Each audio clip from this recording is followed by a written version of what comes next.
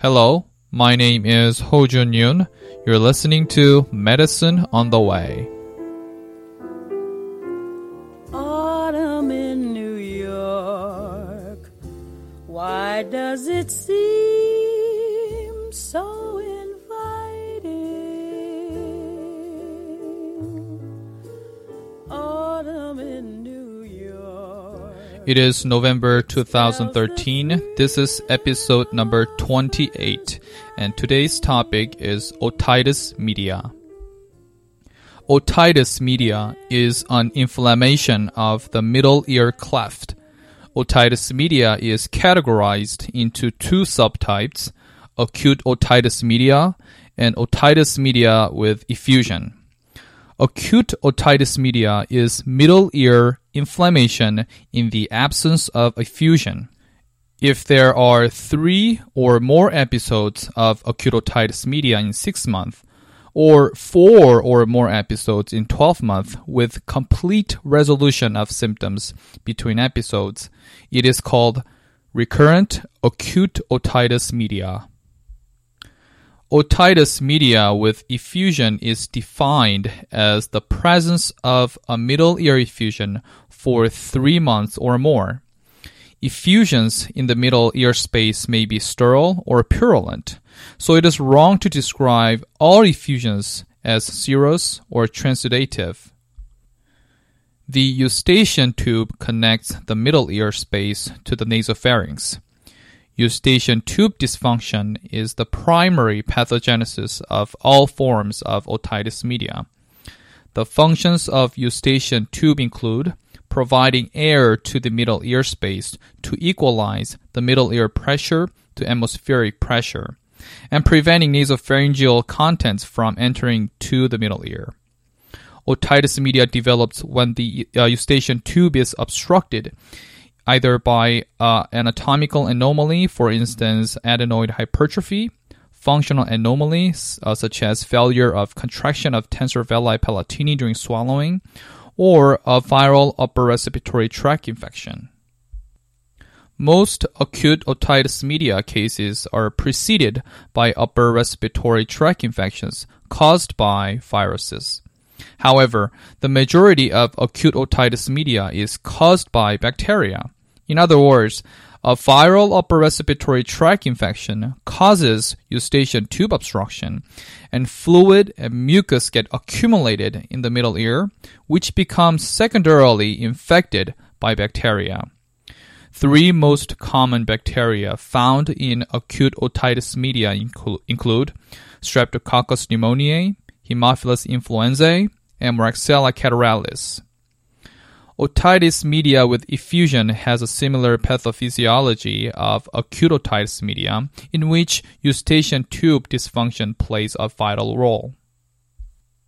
Acute otitis media is usually presented with otalgia, fever, pyrexia, otorrhea, decreased hearing, and thickened or bulging tympanic membrane.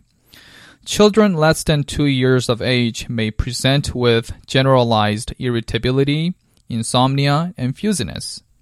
Otoscopy helps make diagnosis of acute otitis media, and the classic finding includes a hyperemic, thickened, immobile tympanic membrane.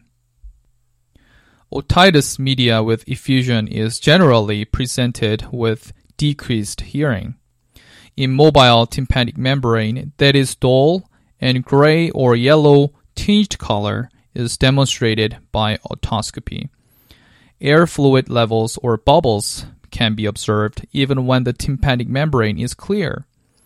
Tympanometry objectively evaluates tympanic membrane mobility. A probe is placed in the external auditory canal and measures the amount of sound energy returned. Patients with otitis media with effusion show flat tracings, which indicate fluid in the middle ear space. Serial audiometry can be performed to help diagnose otitis media with effusion. Conductive hearing loss is most often found in otitis media with effusion. When middle ear empyema is severe, the tympanic membrane can be bulged outward and rupture. This is accompanied by a sudden decrease in pain and otorrhea. Although spontaneous healing may occur with appropriate treatment, perforated tympanic membrane can predispose patients to develop chronic otitis media. Mastoid tenderness in acute otitis media is due to the presence of pus within the mastoid air cells. However, tenderness alone does not indicate suppurative mastoiditis, in which surgery may be needed. Frank swelling over the mastoid bone with cranial neuropathies requires urgent care. European countries are in nowadays taking conservative approach in treating acute otitis media, whereas in the US, antibiotic therapy is still the main treatment. Amoxicillin 80 to 90 mg per kilo per day is the first choice oral antibiotic.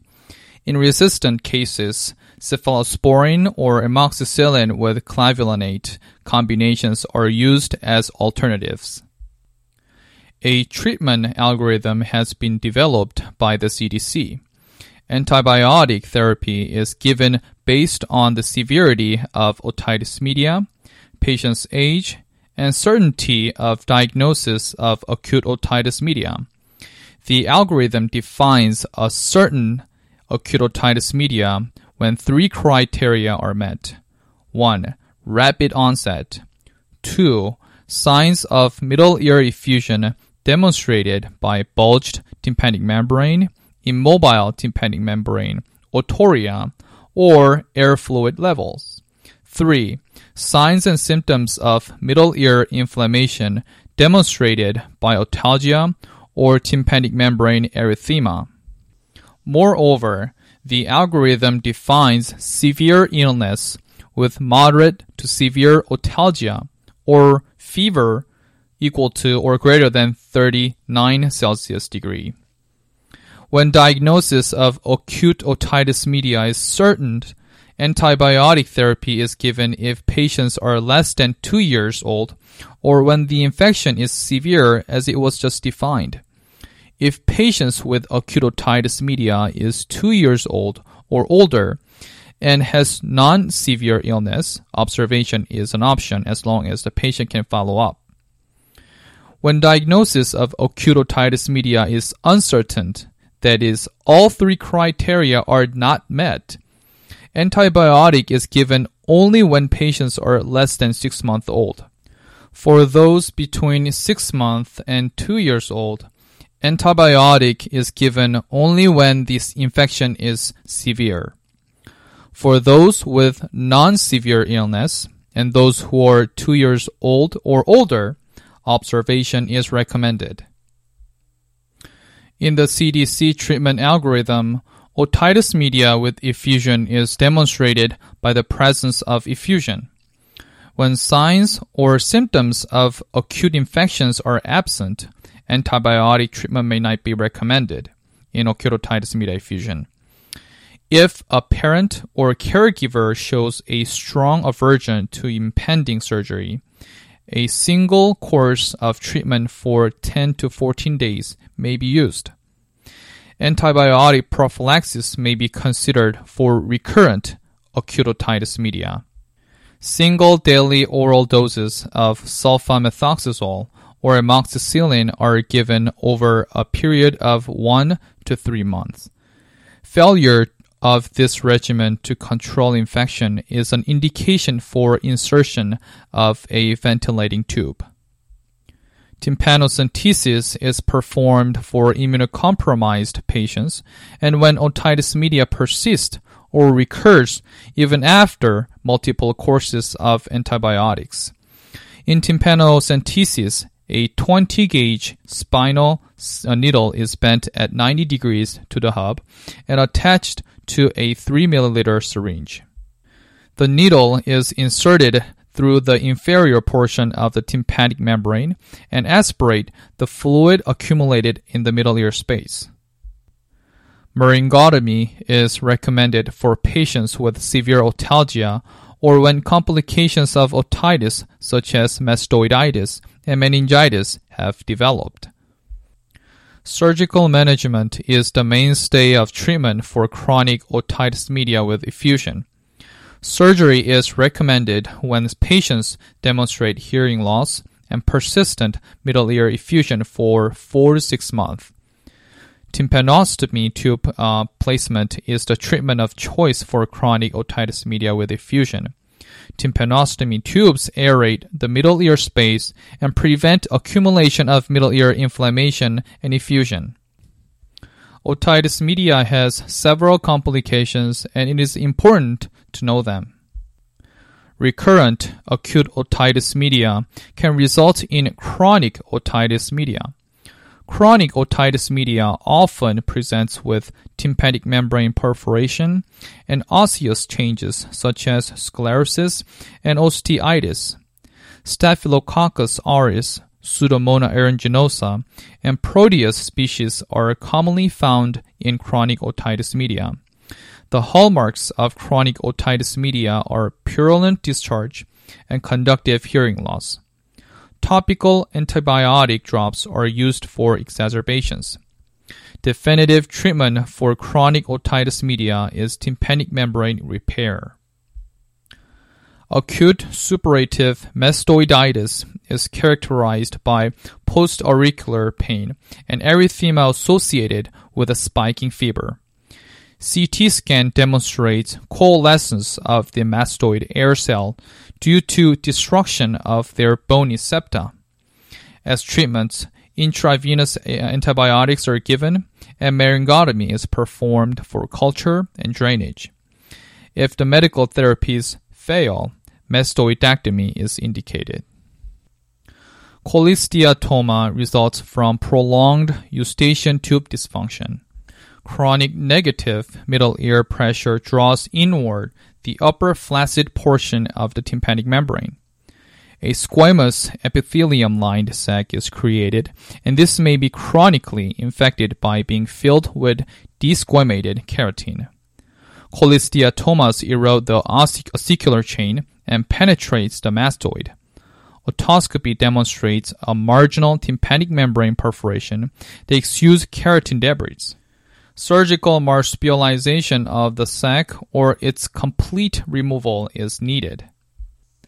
The most common intracranial complication of ear infection is otogenic meningitis.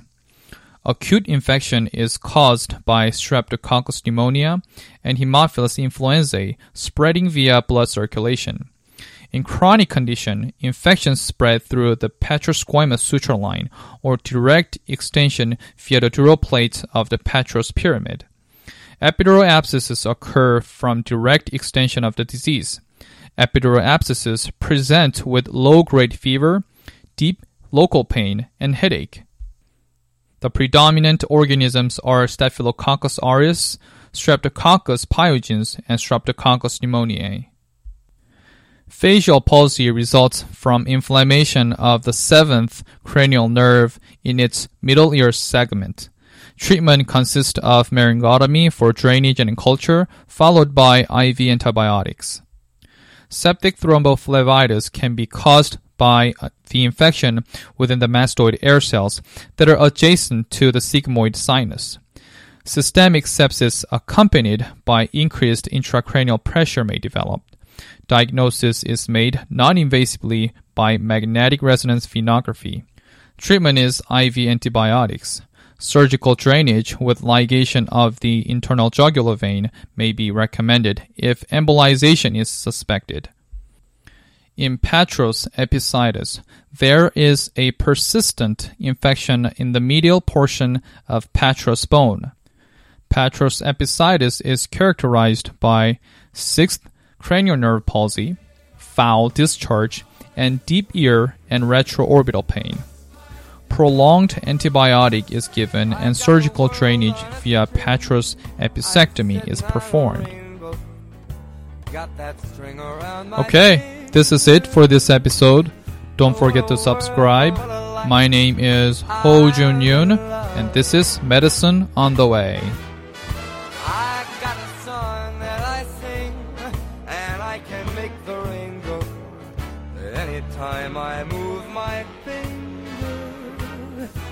bugging me. Can't you see I'm in love? Life's a wonderful thing, as long as I've got that string. I dear silly so and so.